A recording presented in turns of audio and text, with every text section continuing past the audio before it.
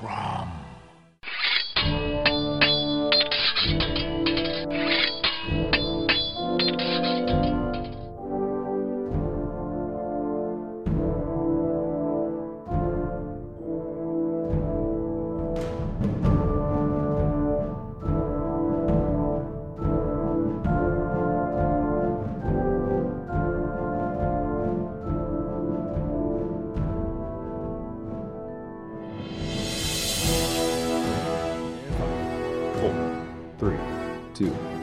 Welcome back to the Savage Cromcast. I'm one of your hosts, Jonathan. I'm one of your hosts, Joshua. And I'm the third host, and my name is Luke. No extra syllable for you. Just Lukeula. Lukeula. Luke Ligula. Got my fangs on. Welcome to Season 18, Episode 2, The Frost Giant's Daughter, our return to the Road of Kings, our return to Conan. Didn't it make you want to beat a bass drum or a timpani drum and like just... I have a lot of feelings about this story. And yes, that is one of the feelings. Is just timpani drum? Yeah, drum. Yeah. Like drum noise. Drum noise. Yeah. The throbbing in your ears. Concussion. Another feeling that this story invokes. Do we have an admission of error up front? We're kind of off track from what we did in season 1, right? And it's only episode 2. We did a good job of announcing things. Yeah, we've already hopped off the rails. We're gonna hop back on the rails though, right? Yeah. So we are talking about The Frost Giant's Daughter, or Gods of the North. Mm-hmm. And so this story was published within Howard's life. It was not identified as a Conan story at the time. And we did cover it in season 1, but in the first season of the Cromcast, we jumped right over to the Scarlet Citadel. But in our enthusiasm of talking about the writing history of the Phoenix on the Sword and what came thereafter, and flipping through our Del Reys on our last recording, we said, we're going to talk about the Frost Giant's Daughter next, because that was like literally the next story on the next page. And we were talking about that was one of the next 2 stories that Howard wrote featuring Conan, the other being The God in the Bowl, right? Mm-hmm. God in the Bowl. But it was not the next published Conan story. So we're going to talk about this story here because we announced it. Mm-hmm. And this is a cool little juxtaposition because it's a different aged Conan. It's a different setting. It's a different kind of little narrative all wrapped up. But we will jump back over. We're announcing it now so that we don't screw things up at the back end of this episode. We'll talk about the Scarlet Citadel for the 3rd episode, right? Right. And we'll largely follow the same framework that we did with our first season, carrying on. Yeah. But it's cool to talk about this story now because it was one of the 3 early Conan stories.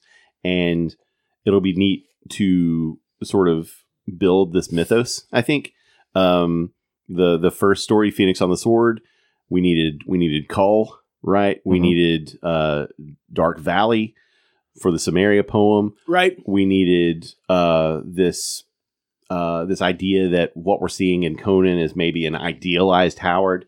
Now we need Thomas Bullfinch, right? yeah. There's a lot of the mythology that overrides, I would say, the narrative of this story.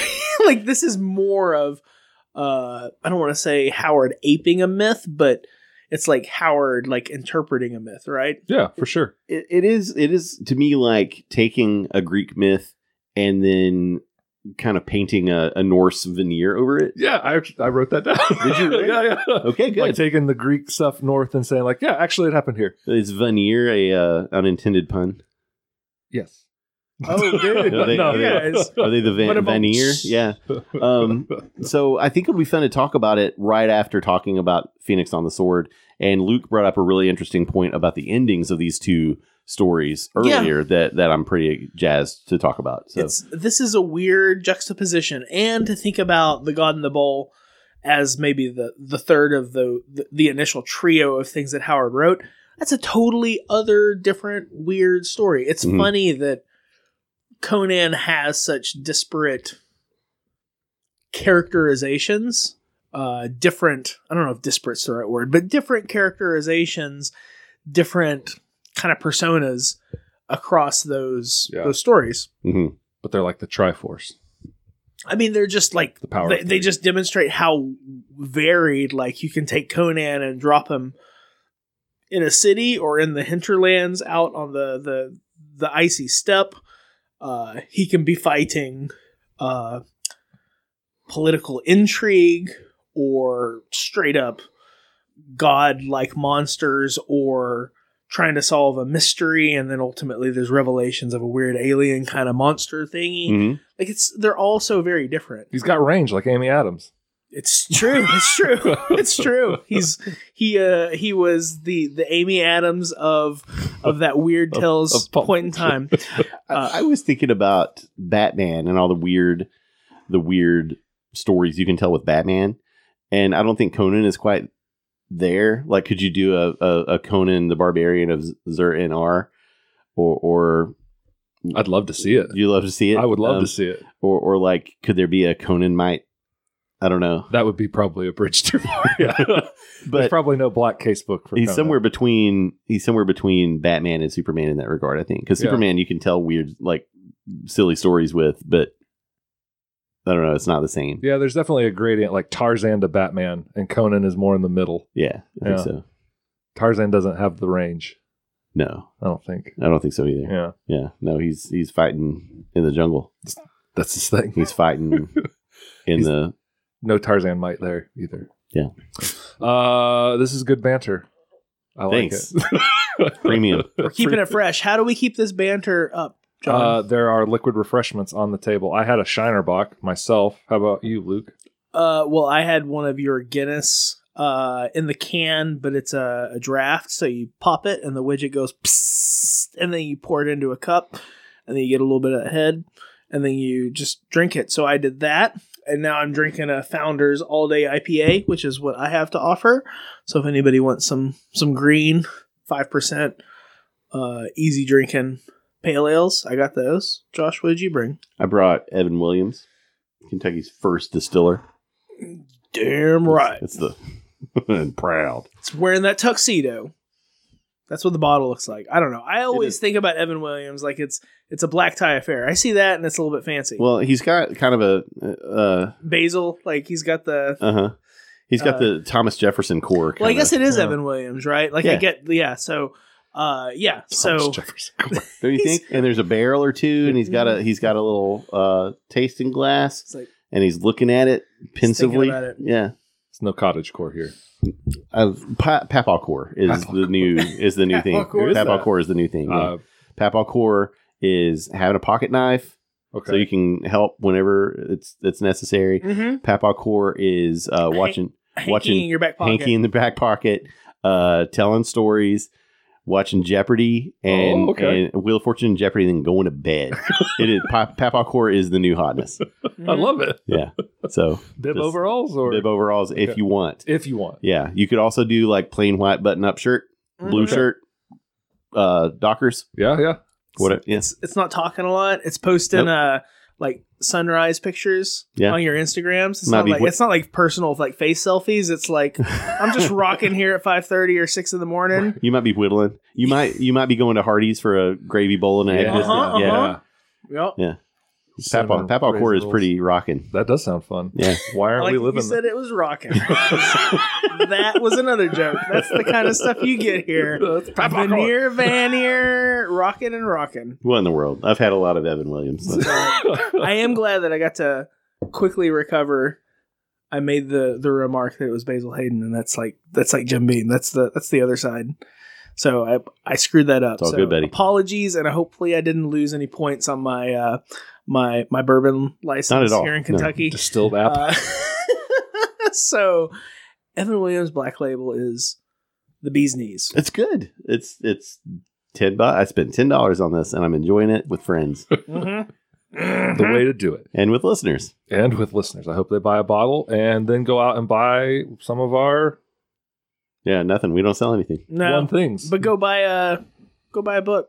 That was a good transition. I caught it. I did realize that you were trying to move the train along. Just trying to, keep us rolling. Back on the track, as Luke said earlier. Insert song here. Excellent.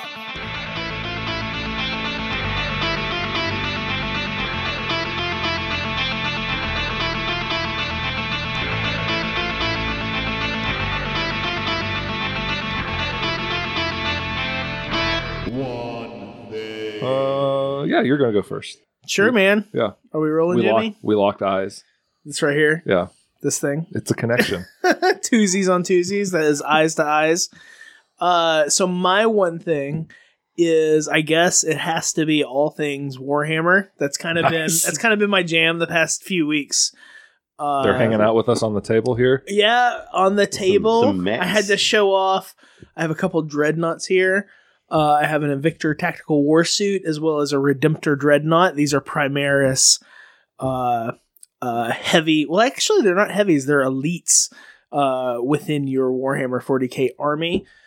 That's what I got going. I've joined a narrative league at one of the local game stores in town for the entirety of this year.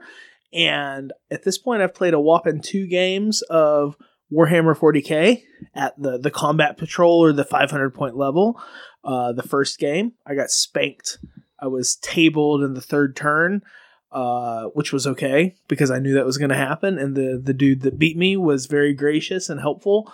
And then more recently, just a few days ago, I went back the next weekend and played with another person, and I got spanked again. But I got tabled in the 4th turn, so I lasted 4 turns, and a game of Warhammer lasts 5 turns. So my hope is that this weekend, maybe I can go a full game before I get spanked up like a little toddler. So we will see. It's super fun. My army, the Wayward Sons, are a Primaris based Ultramarines faction, and they're pretty basic. They're blue. They got some gold, some red, and I'm excited. At this point, I've been playing a list that is subpar, I would say, because when I generated my list and I was like all ready to go to the first meetup, like the sort of inaugural, like get started with the narrative league, it was supposed to be a 500 point game. And a week before that, Games Workshop kind of restructured the points allotments, and Space Marines got all kinds of breaks. So what I had originally as a 500 point list dropped down to around 410 points. So I've been playing kind of at 80% capacity for the last 2 weeks. So if I can, over the next 3 or 4 days, I'm going to try to paint up my Redemptor Dreadnought. And if I do that, I'm going to be cruising with a tanky dude, and I'll have a cool 500 points to actually bring to the table. And I kind of figured out exactly how the game is played, which is a little bit of a hardship. So I'm proud of you. Is it so the first time that we played, was that your first game? Oh, when we played Kill Team? Yeah. So I have never played. That's the only game that I've played. And so Kill Team is a skirmishy thing where you're playing with somewhere in the neighborhood of like 5 to 12 dudes. Mm-hmm. On a small, actually the table size for what we did for Kill Team is the same size that you would do for a 500 point Warhammer game, basically. Only with Warhammer, you're using like lots of units, and so within a unit you might have like 5 dudes that are in an infantry unit, or 3, chicks on speeder bikes that are a fast attack unit, or this or that. Like, you're working with groups of models. So it's army stuff, right? As opposed to like this skirmish, one-on-one skirmishy kind of thing. Yeah. But the game is very different. The rules are totally different? Nope. Yeah, the rules are different. Okay. Yep, the way the game is played. The mechanics so does the Zerg rush that we were doing to each other doesn't help? I mean, that kind of stuff would like those things. There are analogs. Everything's using D6. You still might you're not necessarily wanting to go and like annihilate the other person on the other side of the table. Oftentimes you're wanting to hold objectives or like move, do certain things. Like capture the flag or area control or something like that. There's all of that holds, but the mechanics of the game are far more imbalanced in Warhammer because there's so many different factions you can play. Like Kill Team is a much finer tuned, strategically better game But Warhammer just offers you all the flavor and the fluff. Yeah. To like have lots of army dudes out on the page or out on the mat. Anyway, but the guy that I played against, he actually had, around $600 worth of Primaris Space Marine stuff that he was willing to part with for $140. Wow. So yeah, I kind of got out like a bandit. Yeah. That's a good deal. So with the 2 combat boxes that I've purchased, plus that, I have actually been able to get like what would be 2,000 points. Now, is it going to be the best 2,000 points? Am I going to be min-maxing and being a boss on the table? Nah. No, not at all. But it's at least the raw material. I can hear your next podcast formulating in your head. The Warhammer?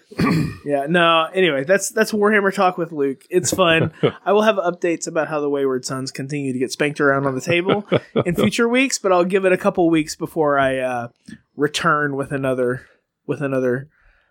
missive. Update. Yeah, a missive from the Stardate. I don't even know. 40K. Yeah, 40K. Stardate 4024. Anyway, that's it. Josh, what's your one thing? Sorry, dude. It's fine. Mine is Star Wars. Nice. So Ashley and I have been watching Andor, which every time I feel like I'm not saying his name right because I hear the slash in it, like and or. But it's real good. I like it a lot. And every time I watch one of these Disney, non-Skywalker series, I want to play a Star Wars RPG or I want to play a Star Wars video game or something. And on the Xbox store, the marketplace, they had a bunch of Star Wars, like EA Star Wars games on sale.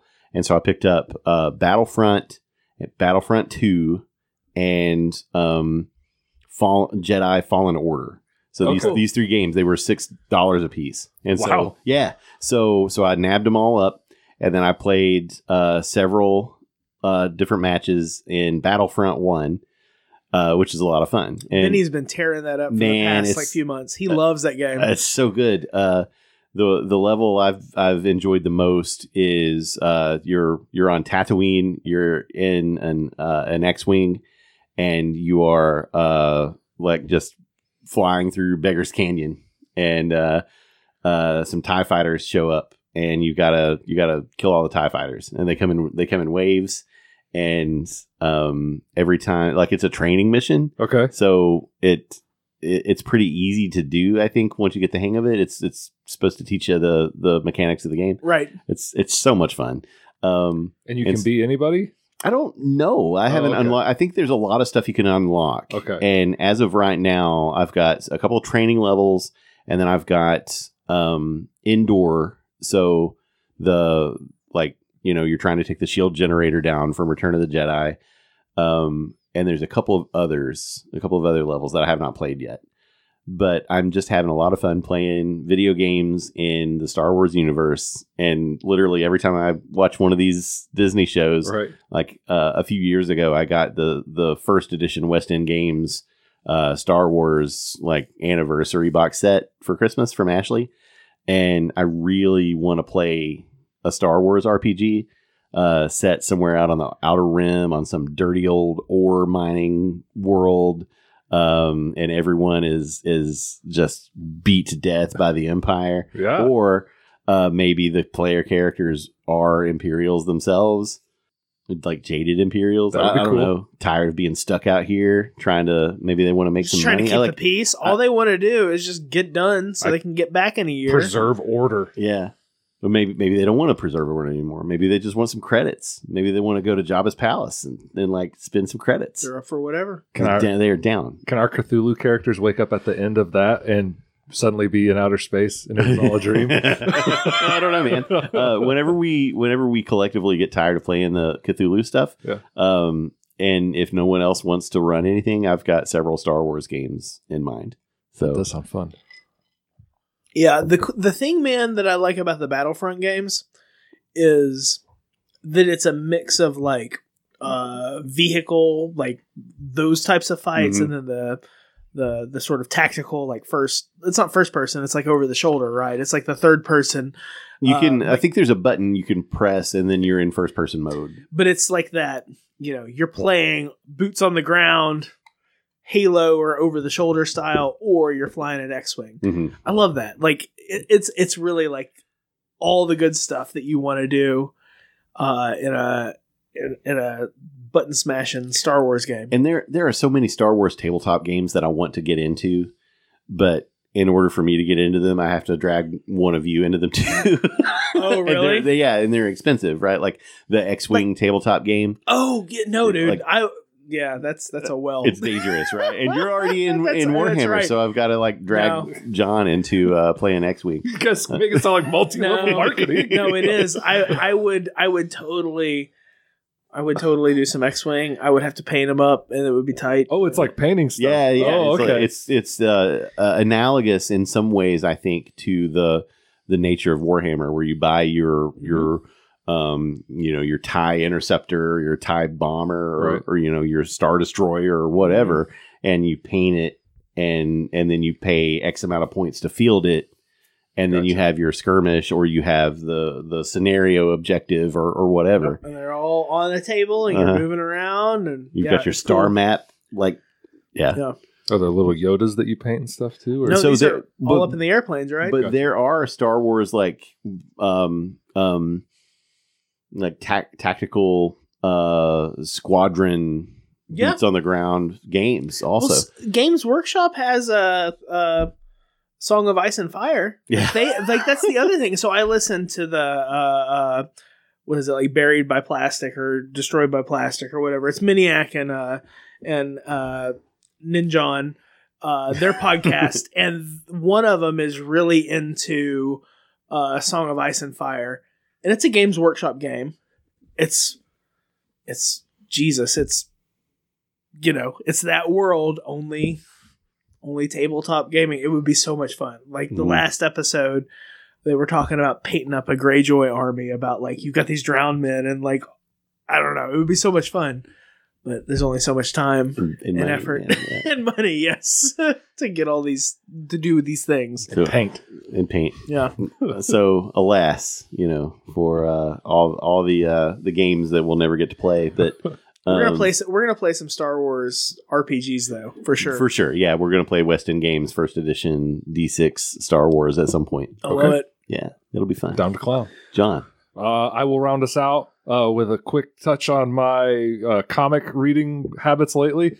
I'm trying to mow through some more of my backlog. I realize I've been collecting mostly the last 2 or 3 years instead of reading. And that's not good. You gotta break that habit. So I picked one of my big chunks that I've been meaning to read, the Superman Batman series from 2003. Which also makes me feel incredibly old. They're 20-year-old comics. How was that published?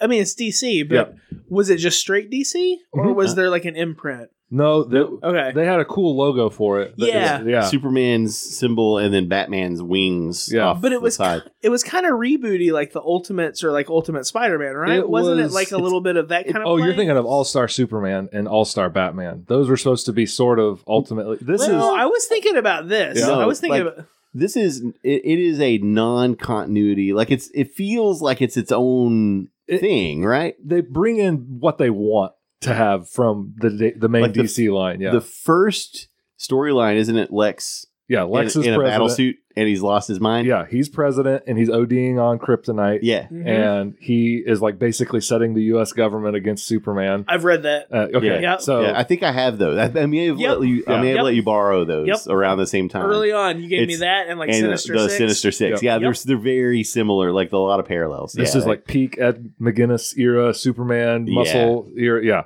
good stuff. 20 years ago, though, that was like, right. Oh my gosh, yeah. In the advertisements in these floppies that I have, it's like, oh yeah, that's what we used to look like in high school, like all of the Jinko jeans and everything. Mm-hmm. Yeah, Axe body spray, a lot of Axe body spray. Yeah, a lot of Don't Do Drugs, where the slugs are snorting salt ads. Really? Yeah, I don't remember that ad. I don't remember it. Corn Chips Gone Wrong. That's another one that keeps popping up. Corn Chips Gone Wrong. Yeah, but I wanted to talk about the comics, not the ads. Okay. Proceed. My brain is yelling at me. My reason that I like this book is that I like it when Batman and Superman are friends, and they're friends in most of this. They don't really fight. Go ahead. No. What? Go. Okay. No, I want to hear it. You got excited. Go. Keep going. Okay. They're friends. They hang out a lot. They clearly have kind of a friendly rivalry. There are weird stories that have popped up. There was one that I just went through where Lex somehow finds a planet that hates Superman. Like he accidentally knocked down their temple. And so he's like from Earth trying to encourage their hatred of Superman and sending them relics. And he wants to be their god. Some kind of out in the weirdness kind of stuff. But I dig it. I've got about 10 issues left before I'm done. I desperately need to know what you're excited about. The Toy Man. In Batman Superman, like that Toy Man. He's like, cool. Hero. He's great. Yes. He's a 13-year-old Japanese boy. Yes. Yes. And he builds composite Batman Superman mecha so that they can fight in space. It's great. That's the other thing that I remember from that series was that is just about as comic booky as you can get. Yep. So I love the aesthetic of it from what I remember. I mean, this really was when Josh gave me like a stack of rando floppy comic books. Right. And I thought, I can actually follow the narrative of this.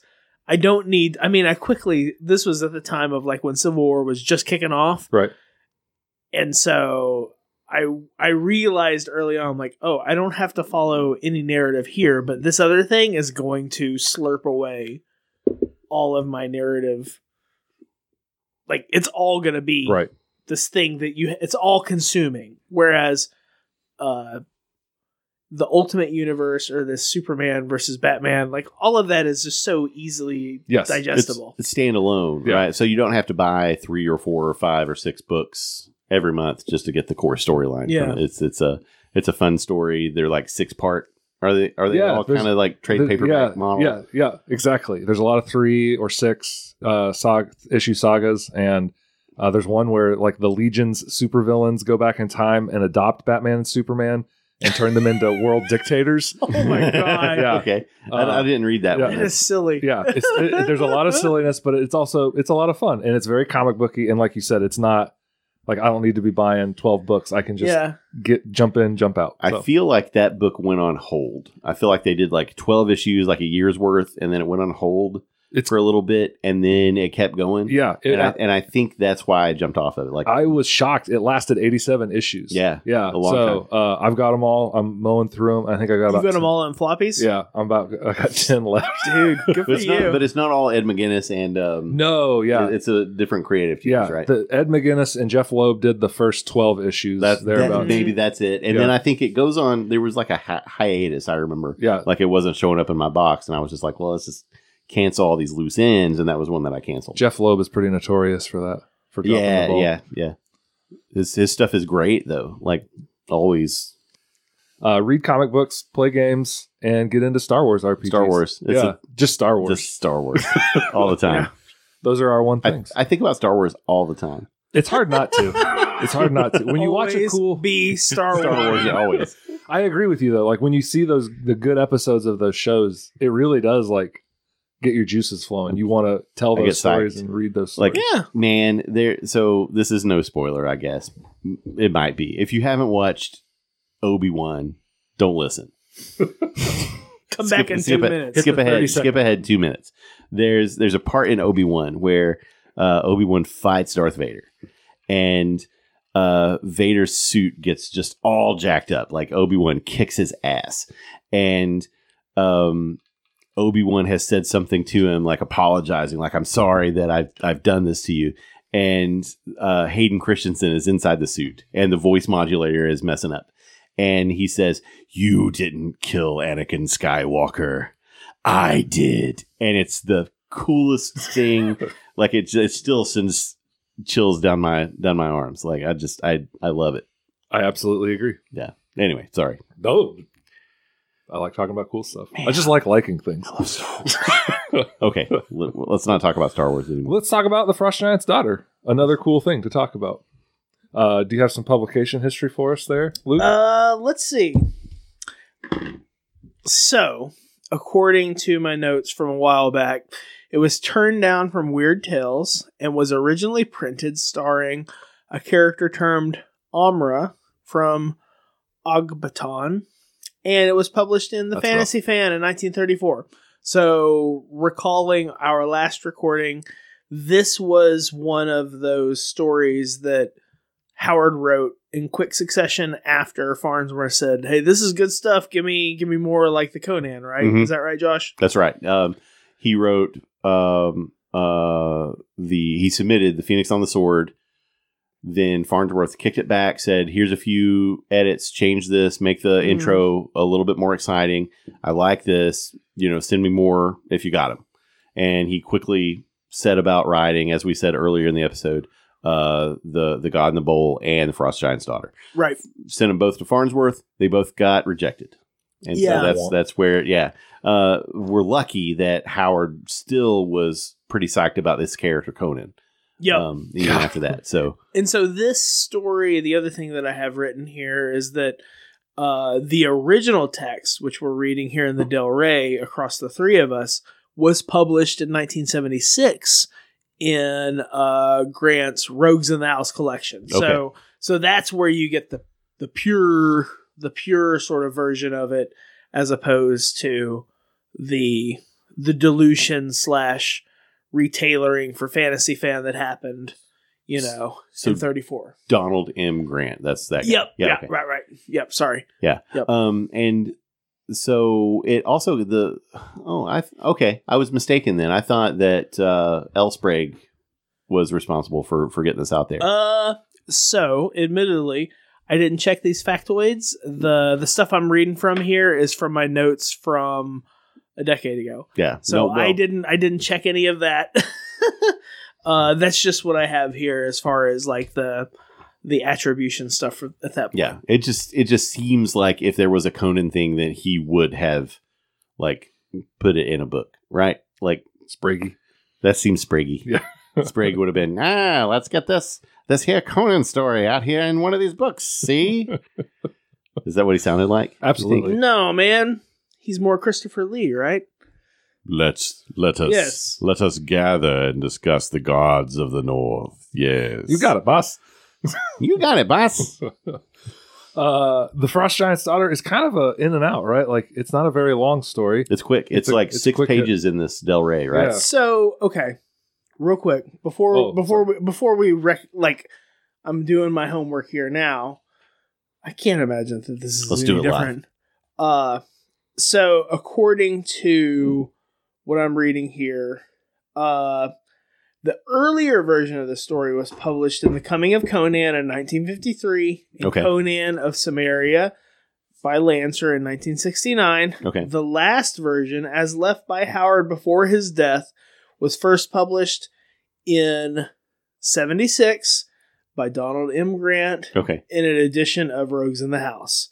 And that's this version has been most recently republished in the Del Rey. So what we read here is what came out in the Rogues in the House collection. And the previous ones were probably closer to the version that was in the Fantasy Fan in 1934. Correctamundo. Yeah. And they were part of Conan of Samaria is one of the Decampion. It's the one that has the actual that's on the cover. Yeah, like the classic Frazetta kind of picture. Yeah, not dude on a polar bear, but like fighting Conan busting up heads out in the ice.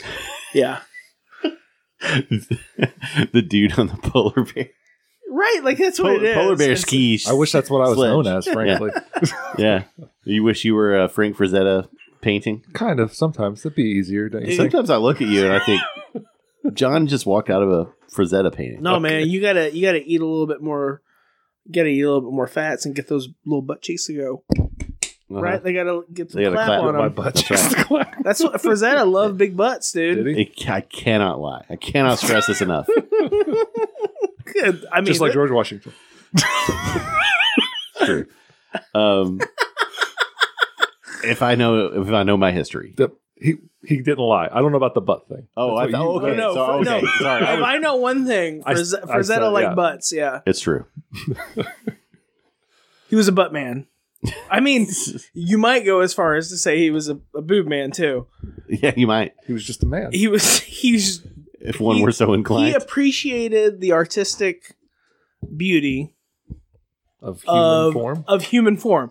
Yeah, because all people had nice booties. Okay. I guess I'll have to pay closer attention to this when I look at his drawings next time. Yeah, check out those barbarian butts, dude. I'll text you. Let me put it in my phone They're notes. righteous. I'll snap you, bro.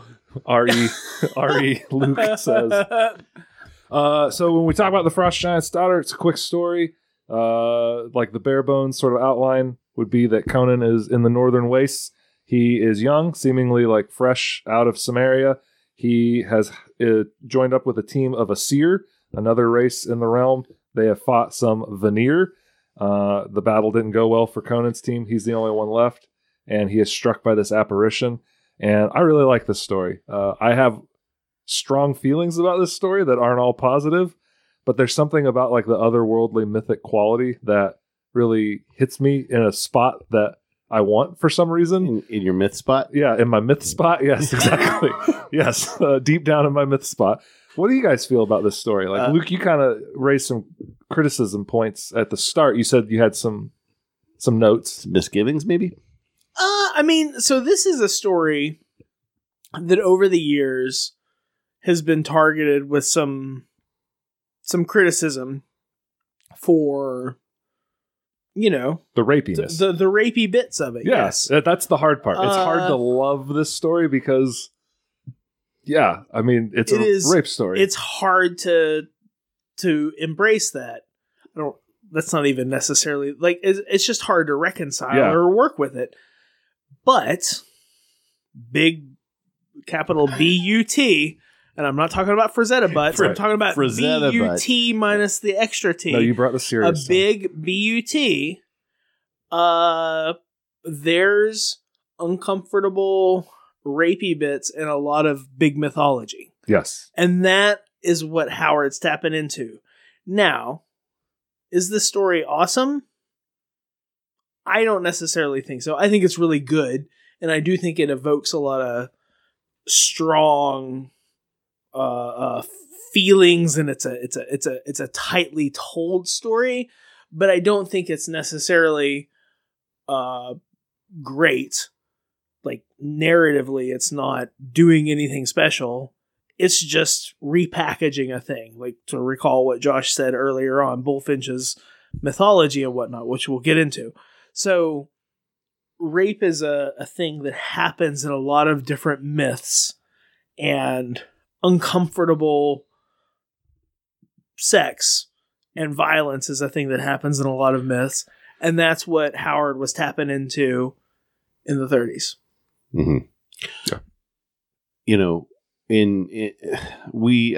don't remember if we said this on mic or before we started recording, but this definitely feels like a Greek myth with like a Norse paint job, right?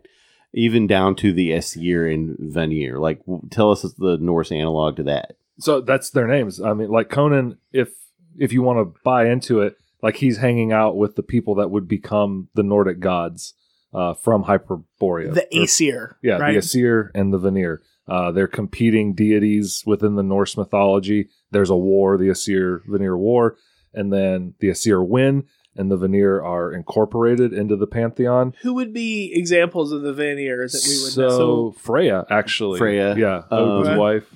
Idun, maybe? That sounds right. And like it feels like the more agrarian ones. Brigga, I think, is another example. Okay. Yeah. There were several that were pulled in. I actually brought a book of Nordic myth stuff if we wanted to dive into any of it. But yeah. That's cool. It's a handy little like translation and kind of quick jaunt through some of this stuff.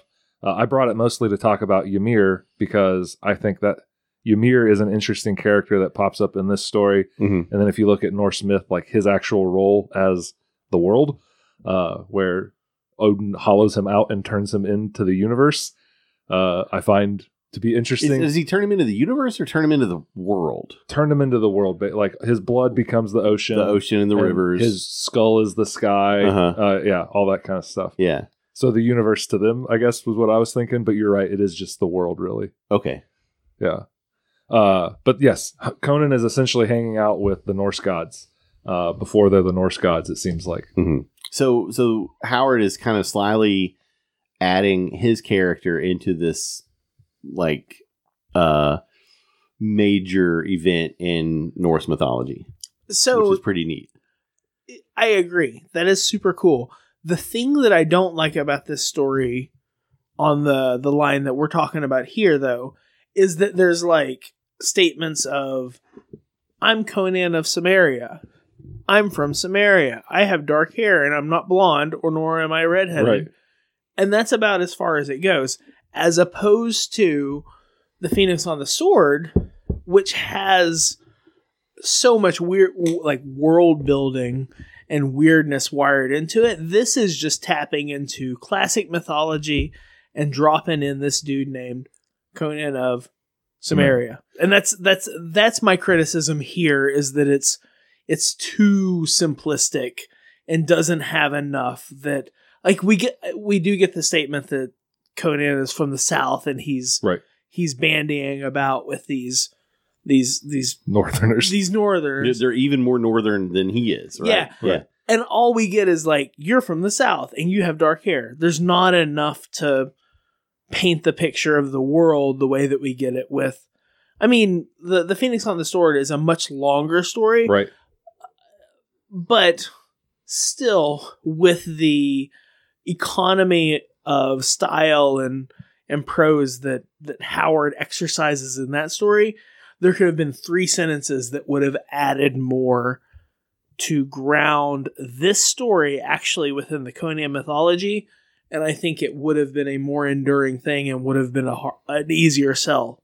Yeah. To Farnsworth. I don't know. I think that's a really interesting thing, because the biggest criticisms I found of this story, just like Googling around and reading other people's reviews from like 2012 to 2019-ish, that's the big one that I kept seeing, was like, there's no world building in this. And everybody seems to be comparing it to Phoenix on the Sword. I don't know if they're all reading the Del Rey version, so it's just sequentially going to be compared to that.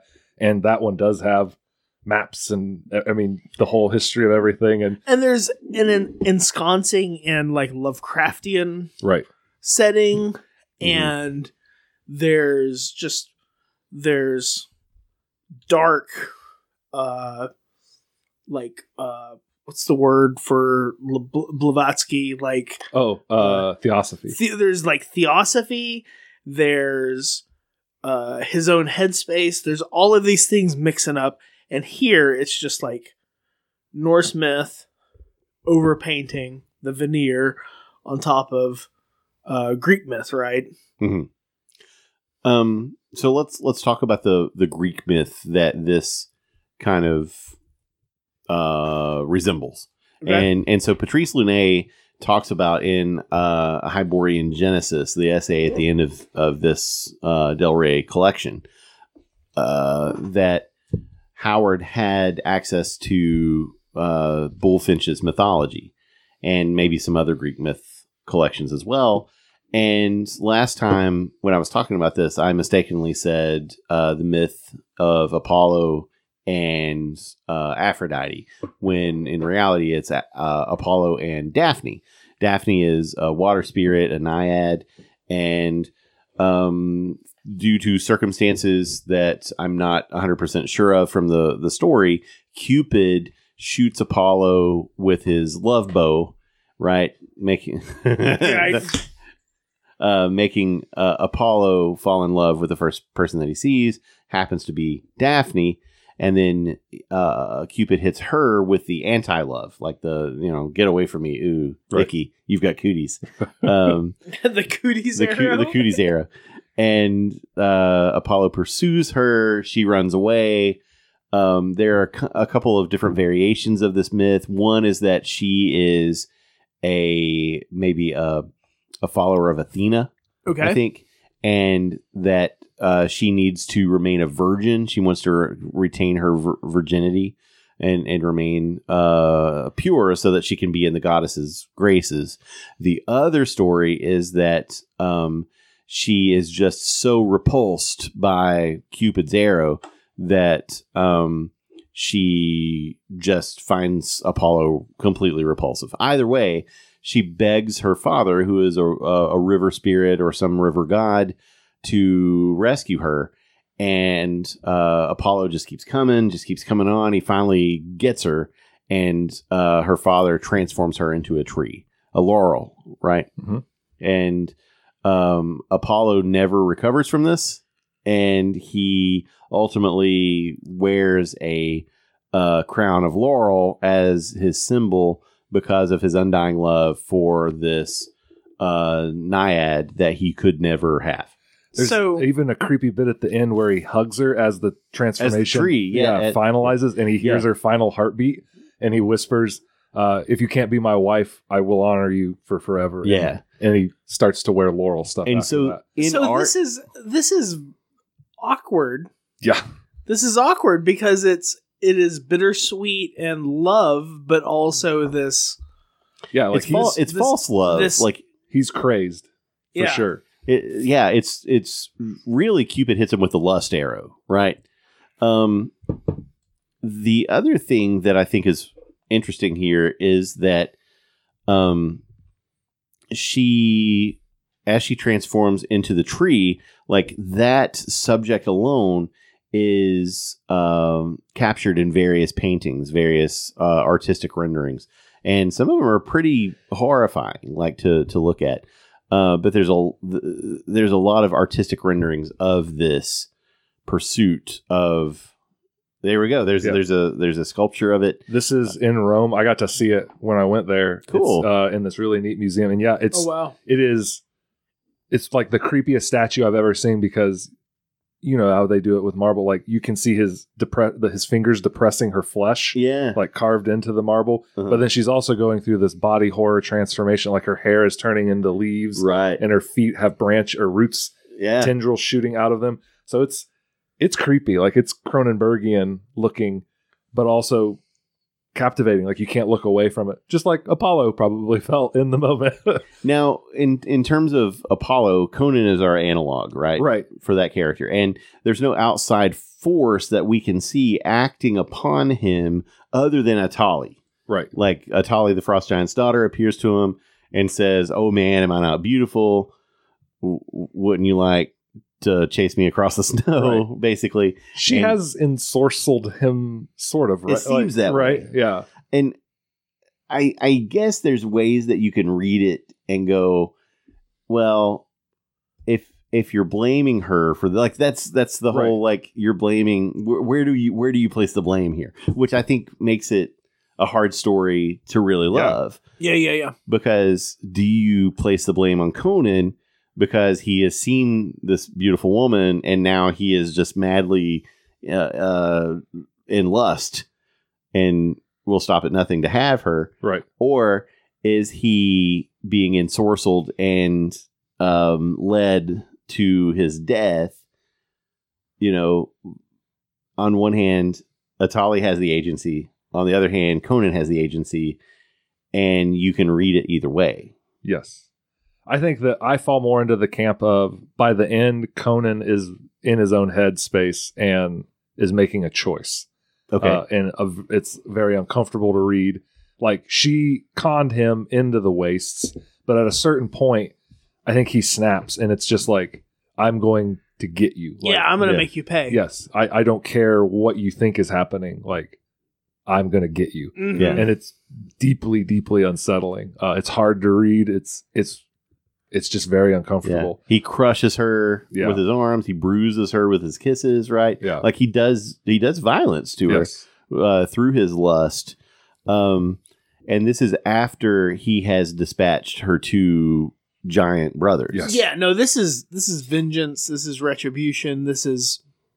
And he doesn't even know why. Like he's just pissed. Yeah, he's just mad. And he's going to take it out on this woman, which I like that you said mad and not angry. No, I'm sorry. Because I think it's a madness. Yeah. No, he's plumb mad. Like mad. That bullgum plumb mad. Yeah.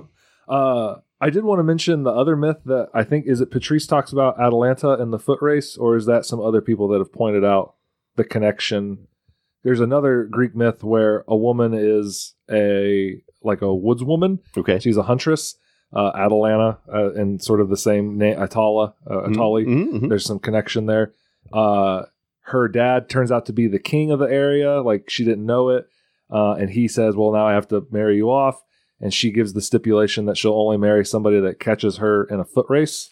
Oh, this rings a bell. I don't remember this outright, but this is like ancestral knowledge. Right. It's somewhere back in the Greek Luke, the back of my brain. Yeah. So she also says, like, if they don't catch me, or if I can catch them in the race, because she gives them head starts. Like, she's so good. Right. She's like, no, they can go first, and then she catches them, and if they lose, they die. And like hundreds of dudes go through this and die. And then there's this guy, Hippomenes, who he is in love with her. He really wants to marry her. He prays to Aphrodite, and she doesn't like Atalanta because she's a devotee of Artemis. And so she gives him 3 golden apples. And as he's running, he pitches these apples into the woods, and you can't like not eat these apples. They're so good. Yeah, so they're Honey Crisps. Exactly. Yes. Don't throw that Honey Crisp away. It was like a $5 apple. Yeah, but it was on sale, $2.99. Yeah, $2.99. But so, they didn't know that, right? No, it's not bruised or anything. So she veers off into the woods and eats these 3 apples and loses, and then marries him. And either she is happy about it, like she's pleased, and then they forget to give thanks to Aphrodite, and so she turns them into lions. And some Greek scholars think that Greek people thought lions couldn't mate with one another. And so this was like a curse that they could never consummate their marriage. They thought that lions could only mate with leopards. Yes, I don't know. Dude, old myth and sex is weird. Yeah. Man. That's all. But there was a newer scholar that says that's not true, and that it's more of that Aphrodite was awarding them this, that now they get to hunt and be in the woods together, and all they do is hunt and have sweet lion sex. Yeah, right, Lion King style stuff. Can you feel the love tonight? That's exactly right. That's what we're going to play here in a second. And then in another version, don't use that song. No, we can't. Disney will get us. No. In another version, she may have a kid with Ares. Was another thing that I read through. So myth, who knows, right? But it seems like that also does have some connection here. The foot race part. Yeah. And the name. Oh, yeah, right. Yeah. Who's pursuing who? Right. Yeah. So that's the stuff that I like about this story. I really do like this mythological angle. I like seeing that Howard loved myth so much. And there is something about seeing Conan like in and amongst frost giants and all this Norse stuff that really, for some reason, I love it.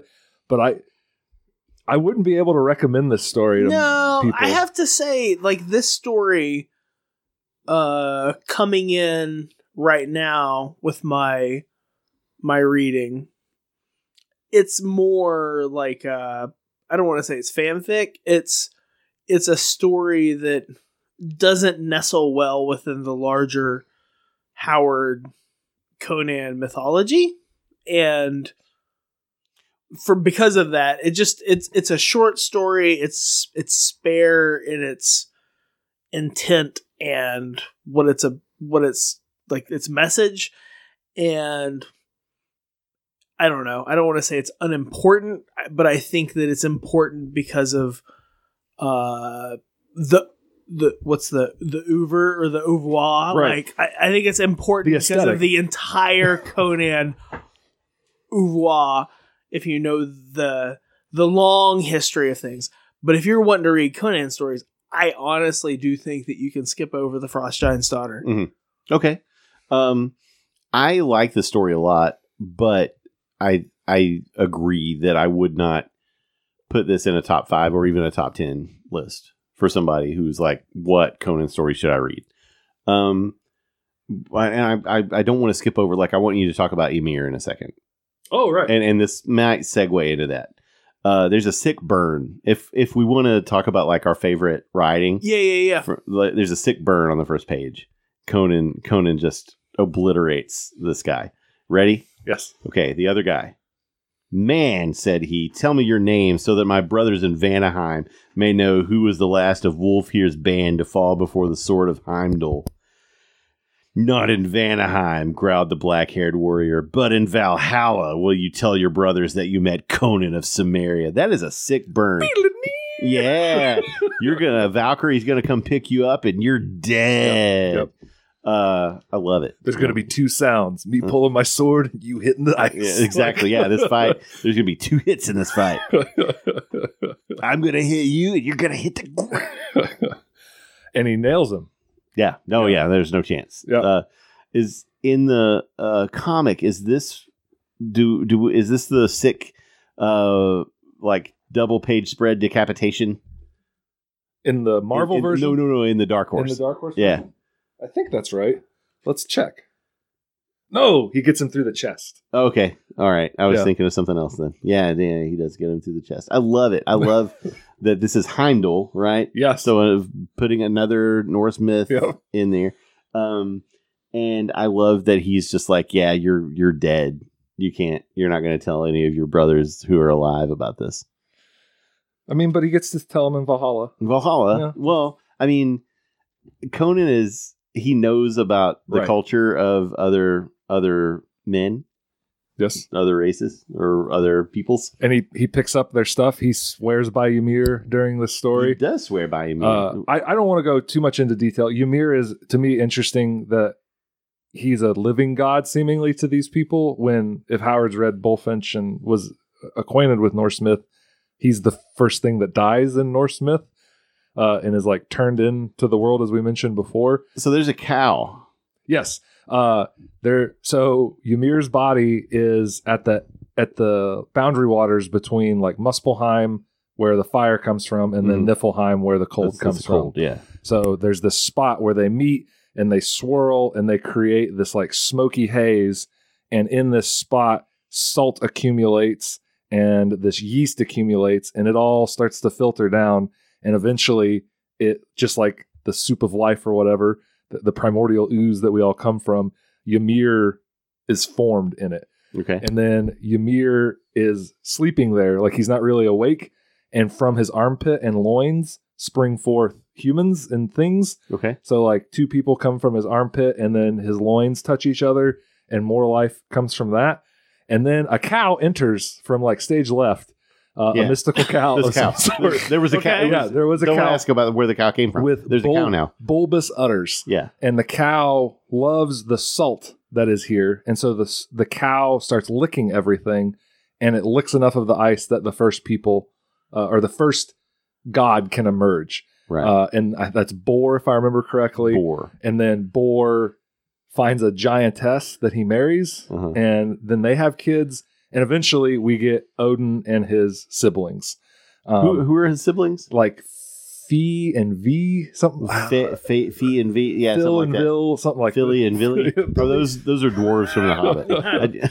Question: is any of this in Neil Gaiman's like a? I think he's got some. Yeah, the first chapter. Yeah, okay. I think is this. Yeah, which is real good. Like that was a one thing of mine from like way back, and I've gone back to that book a few times. Right, it's so good. I love reading that. I have the comics that he adapted of it too. Oh, cool. I can't find this story that I was looking for where the world is created. Oh, that's okay. I think you told it pretty well. So yeah, but the cow does get involved, and somehow with bulbous udders. Robert E. Howard's cow. Yes, Bobby Dary wrote about. Gosh. The cow slaked her own hunger by licking salt from some stones. The warmth of her tongue melted the frost, and on the first evening, a man's hair emerged from it. On the second day, this was followed by a head, and on the third day, a complete man stepped out, handsome and powerful. His name was Buri. He begot a son called Bor, who married the giantess Bestla. They had 3 sons. One was Vili, one was V, and the eldest of the 3 was Odin. And Odin... Oh, shit. I mean, he's got a different name. Yeah. Odin does not like Ymir. Odin hates Ymir. He hates his dad. His grandpa, great grandfather, his primordial ooze grandpa. There's some issues there though. Yes. Yeah. So he attacks him, violently stabbing him to death. So much blood flowed from Ymir's wounds that most of the other giants drowned in it. One managed to float away on a box with his wife and settle in the frozen lands. A box? All the other giants and giantesses... Like an IKEA box, maybe? Yes, probably. Yeah, probably. Yes, with the meatballs. Yeah. Odin and his brothers dragged Ymir's corpse to the middle of the void and chopped him into pieces. From his flesh, they crafted the earth. From his skull, they created the sky. Jesus. From his blood, they made the sea and the lakes. From his bones, they raised the mountains. In his teeth, they crumbled into stones and scree. All this time, the earth was floating like a feather, so Odin circled it with the ocean to keep it steady. Then he and his brothers created 4 dwarves called East, West, North, and South, setting them to hold the sky in place over the world. So in all directions. Yes. Okay. And I guess that's going to happen after this. So so we've got so Ymir is grandpa. I know I made the remark of like Odin's dad. Got to kill your dad. It's a level higher than that. Yep. I don't know they would like trace their lineage to Ymir proudly. Yeah. That's what I'm trying to think. Yeah. Like, because in Greek myth you get this, but it's not as obvious. I think in Norse myth you get a lot of like, here's where we conquered somebody and we co-opted their traditions. Right. And so maybe where these Saxon people who worship Wotan, and we hear about from our conquering this weird frost giant mythology, and like, nah, that's we kill him. Well, and interestingly, that's what some people, from my wanderings on the internet before the show, some people believe that's the Vanir Aesir War. Right. Like that it's actually a story of these peoples intermixing after a war. Oh, okay. And like reconciling. Yeah, like, okay, we got to merge our religions here, which would be kind of cool. This is the stuff that I like this story for. Like, because I would love to have had this conversation with Howard to be like, dude, like, let's nerd out about where mythology. did you get this stuff from? Yeah, like, let's talk about the Poetic Edda. All right, like, but it is still, it's an uncomfortable story for sure. I think that we've hammered that home. It is, but again, it's written in this mythic fashion, right? And I don't want to tamp down or like reduce any of the the flags that people may get reading it, but it's written in a fashion though that makes it seem to me, with my perspective, as mythic, and I don't want to say forgivable, but I understand the style. Like it's not that far removed from Bullfinch's mythology or reading Beowulf or reading like the Old Testament. Like, you read some messed up stuff in any number of old texts, but it's told in such a fashion that it's weird, but it primally kind of, you can understand it. Yeah, the same things happens in the King James Bible. Like, it's just written in a way that's indecipherable. Yeah. If someone shows you their foot in the Old Testament, don't look. Right. Right. Yeah. Right, John? Right, buddy. It's cool. It's sparse. That's Luke's opinion. It's light. That's also Luke's opinion. But it's got the blood and it's got the thunder, and I love the characterization of the actual Frost Giant's daughter. I think she's awesome sauce. I think she's the coolest of the story. You could tell she's done this a bunch, right? she's done this a bunch, and then when it doesn't work, when her brothers get killed, she's like, oh shit, like, I gotta get out of here. Right. Yeah. The con has failed. Yes. One thing that I wanted to go back to real quick, Luke, is you said something about like how this fits in the overall Conan mythos or oeuvre or what have you. And at this point, when it was written, there wasn't that. Yeah. Which is the cool thing about the story, I think, is that Howard was noodling, right? Like, this is jazz, and he is plunking at the keys, like trying to figure out what Conan is. And he's got Conan as an older man. Well, what is Conan when he's a young man? Is he this mythic hero? Right. Is he a mythic villain? Is like what's he? Is he a Hyborian age CSI detective? Yeah, no, you're totally right. And I love, that's why I think I like The Frost Giant's Daughter and The God in the Bowl. Neither of those stories are really the best Conan stories. They're not I wouldn't compelling. put them in my top 5. But I like them because of, and even more now that I know about them and their publication history, like he's just trying to figure out what Conan is. And as much as he would like to say, "Oh, Conan showed up in my dreams or whatever in my head and told me all about it," right. No, he's trying to figure it out here, and this one kind of a dud, right? In the overall sequence of the character, this one doesn't hit, and I think Farnsworth was probably right to say no to this one. I don't know, not so much The God in the Bowl. I think The God in the Bowl should have been in Weird Tales. Like, it's a weird ass story. Yeah, more than this. Yeah, I agree with everything that you just said. Like, this is a great story for people that know the story of Conan. I guess that's the thing that I've thought about over the past day or so since I've reread this. Like, if you know what it's about and you kind of know the context, it's Howard, like you use the analog of playing jazz. Like he's feeling things out, but it is no Tower of the Elephant. Right. Like this story is just a little stepping stone to that thing. And that's like what we'll get into after the Scarlet Citadel, right? Like we'll talk about those.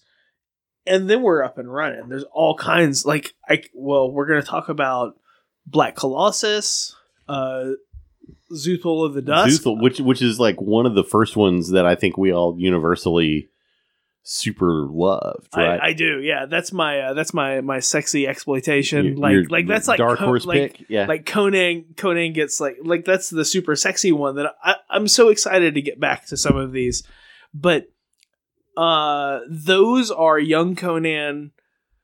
He's walking a line, and it's not quite tapping into all of the mythology. It's more rock and roll. I don't know if we keep using the music comparisons here. Scatman. Yeah. Scatman Crothers. I think that when Howard figures that, like, so Patrice Lunet goes on to say that after or around about the time that Howard wrote The God in the Bowl and The Frost Giant's Daughter, that he was playing with the Hyborian Age essay. Okay. Like he kind of thought, I've got something good here. I need to get everything in order so that when I talk about this world, it feels lived in. Like I can just pull from this. And I think that the Hyborian Age essay encouraged him to, create his own mythos with notes from all the stuff that he had read, borrowing cool stuff like Lovecraftian gods and maybe even, magic from various myths and various cultures. Like I'm thinking about the people of the Black Circle and how couched in different cultures that story is, and how unlike any like mythological analog that story is. It's so damn cool. And it's, this, I think he's hewing real close to a myth that sort of captivated his imagination here. Right. And I think it's cool to discuss from a Howard Scholar perspective, but like from a story perspective, it's fine. But we've each said there are better Conan stories in this. Yeah. one. So I think it becomes more important. The scholar thing that you just mentioned, it becomes the early story, right? Like this is the story maybe Conan doesn't like to share because he doesn't know if it really happened. He had a concussion. Right. Like, it is sort of a myth to him, even in some ways. And it's the first one in the Dark Horse book, basically. It becomes a proto-myth for Conan, I guess. So I think so. There's something to chew on there. Yeah. I like what you said. He goes into the north, like north of even Samaria, and he finds this horror show, right? But from like a real world Howard banging on the typewriter kind of standpoint, like Howard's playing with mythology here, trying to figure out where Conan should exist. Yeah. I think. And it is cool from the standpoint of that. Yeah. So it has intrinsic value. I think it's not a super good story, and it gives you the feel bads. Yes, it does give you the feel bads. But I like the idea that here at the end of the story, he's holding this gossamer bit of fabric that he's torn from Atali's outfit, like such as it is, as presented by the Dark Horse artists. Like, was it Carrie Nord? Yes. Yeah. No. Oh, sorry. I'm holding. This is me as Conan holding the gossamer. I thought you were like, oh, and I've got the gossamer. Yeah, sorry. No. And no, leave it in. And he's talking to some people who have found him, and they're like, "Thank God you didn't freeze to death. What the hell are you doing all the way up here?" And he's like, "Well, this crazy thing happened, and I don't know if it's real or not. But then he's got this, and what is this?" Right. You know. Yeah, because Gorm, the touched in the head, is like, "No, I've seen her before. Like, this is he gives the world building he knows. Exposition." That's exactly right. Yeah. Like that very last doof gives the bit of world building that kind of sets up all of it, which I do like. The final the final chapter exposition that kind of puts all the pieces into place that you kind of saw.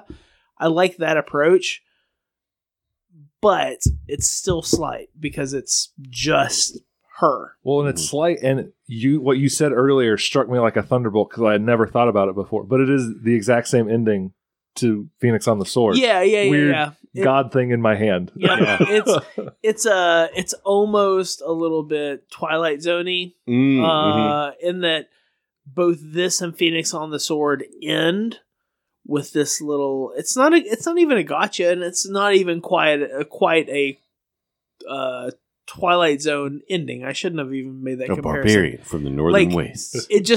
It ends with this little dun dun dun. Yeah, it's but what does that tell you? There's no moral fiber to it. It's just is this real? Is this not? And it had to be. It has to be, right? Yeah. Like, it has to be real. Otherwise, why is he holding the fabric? Yeah. There's this fantastic element that is confirmed at the end of Phoenix on the Sword and at the end of the Frost Giant's Daughter. And at the end of the God in the Bowl, he runs from the thing. He sees the thing. It makes him crazy. He chops its head off and he runs away, right? Like it's a child of Set, like it's a human serpent hybrid thing, and he's like, holy shit, this is all real. And so with all of these stories, we're getting basically a confirmation of some sort of mythic or fantastic world, like that's definitely how Phoenix on the Sword. It's like confirmation of reaching beyond the grave and magic is a thing for afterlife Conan. is real, and only Conan knows it. In this one, he's got the fabric from her dress or whatever, and he's holding it, and he knows in his head what it is, right? Nobody else that's seeing him knows what it is, right? Unless he tells them, but that's non-canon, right? He doesn't tell. Right. And then in the God in the Bowl, I'm struggling to remember. Yeah, I can't remember how it keep going in there and they keep dying, right? Like it doesn't seem like a Three Stooges kind of thing. Yeah. Like the god has a long neck, and they're like, "What is in there?" And somebody else goes in and they die too, or whatever. He sees the thing and he kills it, and it's confirmed to him, but he runs the heck away, and it says something like, Set and his children are out there in the pyramids, and boy, doesn't this suck for us. Not a good time. Yeah. Stay away from Stygia. Don't go there. I gotta say, I wonder if Ymir has it out for Conan the rest of his life. Ymir feels like a god that is akin to Crom in a way. Like, except that Ymir's followers are more active. Yeah. Well, and there is Valhalla, which seems better than the gray wastes of Samaria, or where Crom lives. Or wherever. Yeah, Crom's Mountain. The gray afterlife. Yeah. And if you read the Dark Horse version, there's even like they burn their dead so that they can rise up to meet Ymir and go to Valhalla. Right.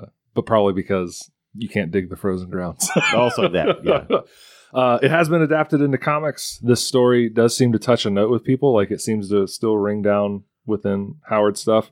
We've alluded to the Dark Horse version. There's a Marvel Comics version that you can find in various avenues. I have it in the Savage Sword of Conan Omnibus Volume 1. It appeared in Savage Tales issue number 1, which we were talking about off mic earlier, contains a whole host of pulpy folks, including Khazar and Man-Thing. There's a story called The Fury of the Femizons by Stan Lee and John Romita. I don't know how I would rate that one. Femizons? Yeah, Femizons. But this is Roy Thomas and Barry Smith Jr., right? How do you say his name? Barry Windsor Barry Smith. Windsor Smith. I forgot the Windsor Barry part. Smith Jr. Barry Smith.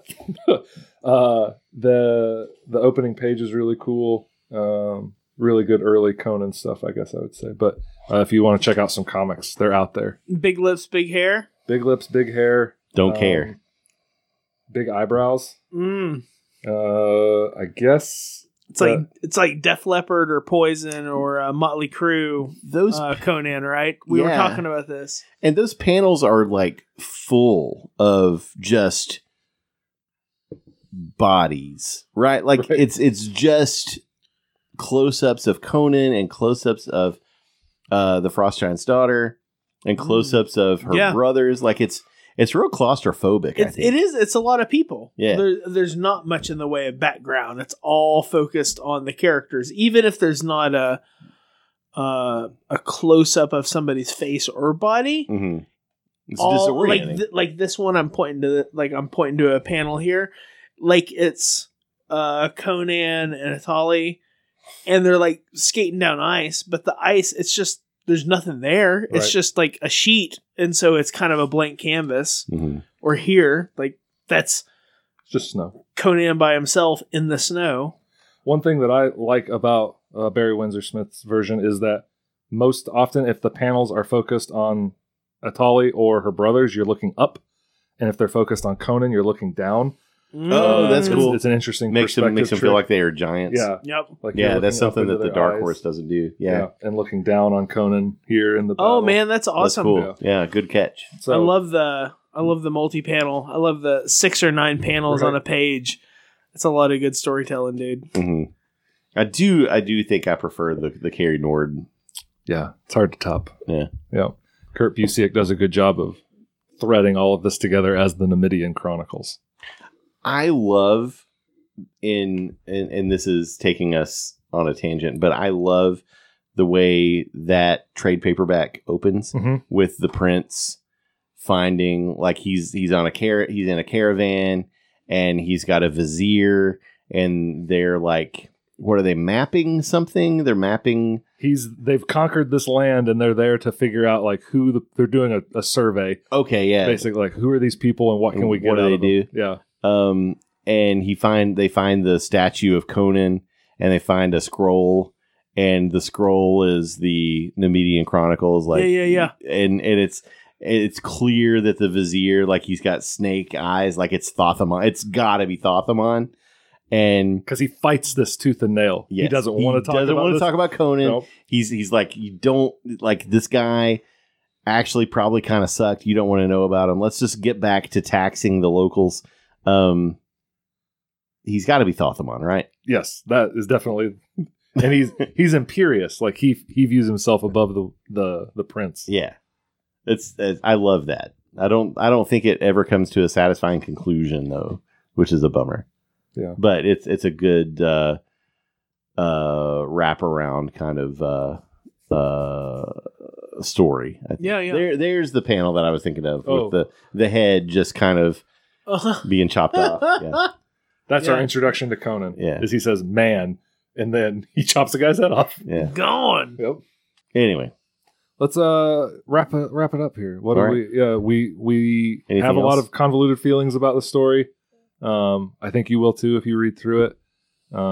If people want to tell us what they think about it, where could they find us and do that? they could find us on the web at thecromcast.blogspot.com. We're on social media: Facebook, Instagram, Twitter.